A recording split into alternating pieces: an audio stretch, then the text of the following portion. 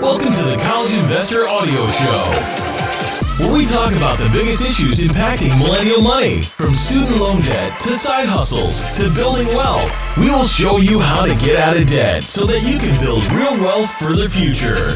Hey there. Welcome to the College Investor Audio Show. So happy to have you along today. Today we're talking about how your tax returns are probably going to be a little bit smaller this year. But first, here's a bonus. Just want to mention something real quick from our sponsor for today's podcast. It's nice to say Happy New Year and also nice to say au revoir 2020. Good riddance. You know, with the new year, and for many Americans, this is kind of the time where you start thinking about your finances again. You know, maybe it has something to do with all those tax forms you're going to be getting in the mail. If you're looking to kick off the new year with some better habits around saving and investing, you got to check out M1 Finance. We've been fans of theirs for a long time. They recently launched their smart transfer feature. It's just like automatic saving and investing, made easy. You can set up transfers based on your own settings too, and then just let M1 do the rest of the work. It's a great way to auto-invest or save based on what your goals are. And to make the deal even sweeter, any user who opens and funds a new account of over $1,000 during January is going to get a $30 bonus. I like bonuses. Check out M1 Finance at thecollegeinvestor.com/M1. All right, now back to it. Here's why your tax returns are going to be a little bit smaller this year. So beyond the continued unemployment, smaller stimulus, and trying circumstances of the continuing pandemic, a lot of Americans are going to be surprised by a smaller refund this year. Or even worse, owe taxes unexpectedly. So the average tax return last year was $2,616. Average, according to the IRS. That's bigger than stimulus checks and other help. So Americans are hoping for their tax returns as soon as possible.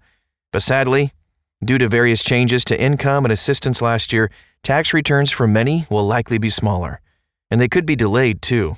You can check out the tax refund calendar at thecollegeinvestor.com. Even worse, many could find themselves owing taxes when they've never had to owe before. Here's why your tax refund might be smaller. Unemployment compensation. The first big reason is unemployment compensation. A variety of programs were launched last year to help Americans who became unemployed due to the COVID-19 pandemic. The biggest program was the CARES Act, which added $600 a week in federal unemployment to existing state benefits.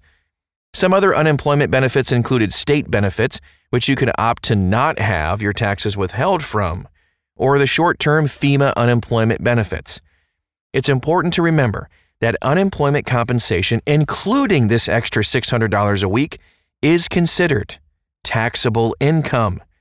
However, due to the quick rollout of the extra $600 and the fact that it came from the federal government versus state governments, that means that many Americans didn't have any taxes withheld from their unemployment checks. If you were receiving full $600 deposits, it means you didn't pay any taxes on that money. As such, when you file your return, you're going to owe taxes on this amount. It could significantly reduce your refund. And yes, it could even make you owe taxes. Please keep this in mind. And there was no student loan interest. A huge tax deduction for a lot of people, very popular. In fact, 43 million Americans with student loan debt claim this deduction. It's the student loan interest deduction. So to make the student loan interest deduction, you must pay at least $600 in student loan interest. You can only deduct up to a maximum of $2,500 in interest paid. The student loan interest deduction is an adjustment of your gross income. So, if you paid $2,500 in student loan interest and you earned $60,000, you'll only pay taxes on $57,500. However, due to the COVID-19 student loan forbearance, federally held student loans have been paused since March. These loans have had no payments, and interest has been 0%. As such, most Americans with student loans haven't paid any interest for 9 months. The result? You might not qualify to deduct any interest on your taxes, thus increasing your tax bill. A rise in side hustles. So with over 31 million Americans becoming unemployed in 2020, a staggering number of people were working for extra or looking for extra work, I should say, in the gig economy or by side hustling. However, given this was the first time many of them have worked as contractors or even as their own small business, they may be surprised by the tax implications of their side gig.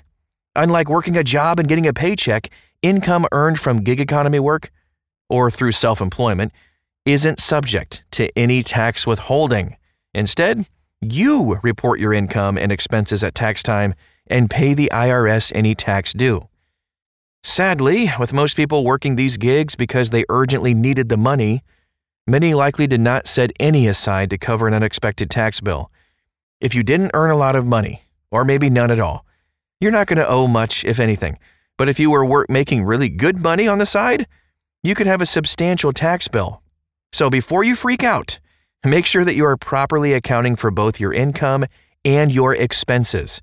As a freelancer or self-employed person, you do have to claim your income, but you also get to deduct any expenses related to that work.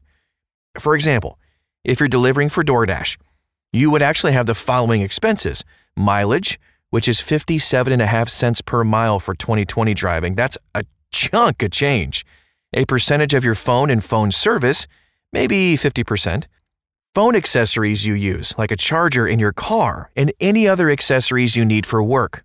So, if you made $5,000 driving for food delivery, that would be your income.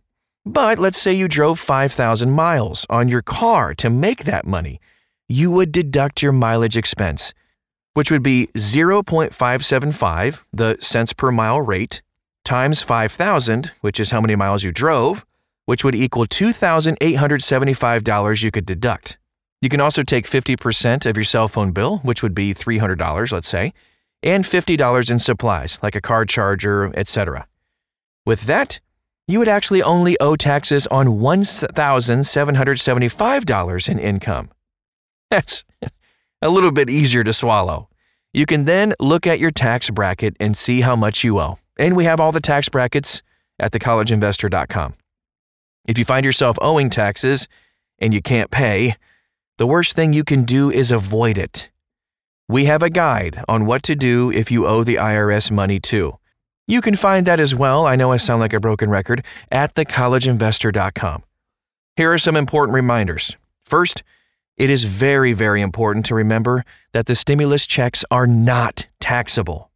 I know this is going to be circulating the interest due to people getting smaller tax returns, so I want to debunk this right now. Again, I repeat, stimulus checks are not taxable. It is indeed free money. However, if you didn't get your stimulus check, you can claim your missing stimulus check on your tax return this year. Check out our list of the best tax software to look at your filing options. Second, more extra unemployment benefits are coming to Americans. So if you are getting the full amount, you need to contact your state's unemployment benefit office and get them to start withholding taxes. Do that today.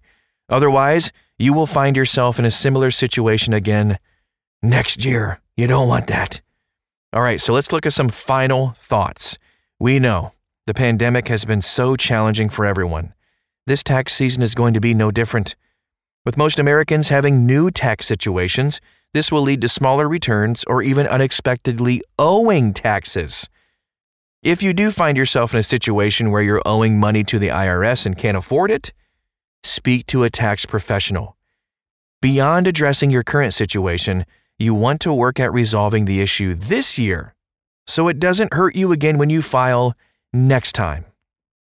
I do know from personal experience, the first time I owed taxes to the IRS, I didn't have enough to pay for them. However, I filed my taxes early enough that I could save before April 15th, so it all worked out in the end. So, of course, the other piece of advice would be don't procrastinate on filing your taxes. And that is all we have for today. I hope it was helpful, just to kind of keep some things in mind as it was such a unique year. Now, if you have a friend who is also working in the gig economy and you know, hey, this is going to help them too, please feel free to share this. We love helping other people. That's why we exist. You can also check out thecollegeinvestor.com for all the links and resources that we talked about today too. And remember that M1 finance deal? Check that out too. thecollegeinvestor.com/M1. Thanks again, and we'll talk to you again very soon. Happy filing. I hope it's happy.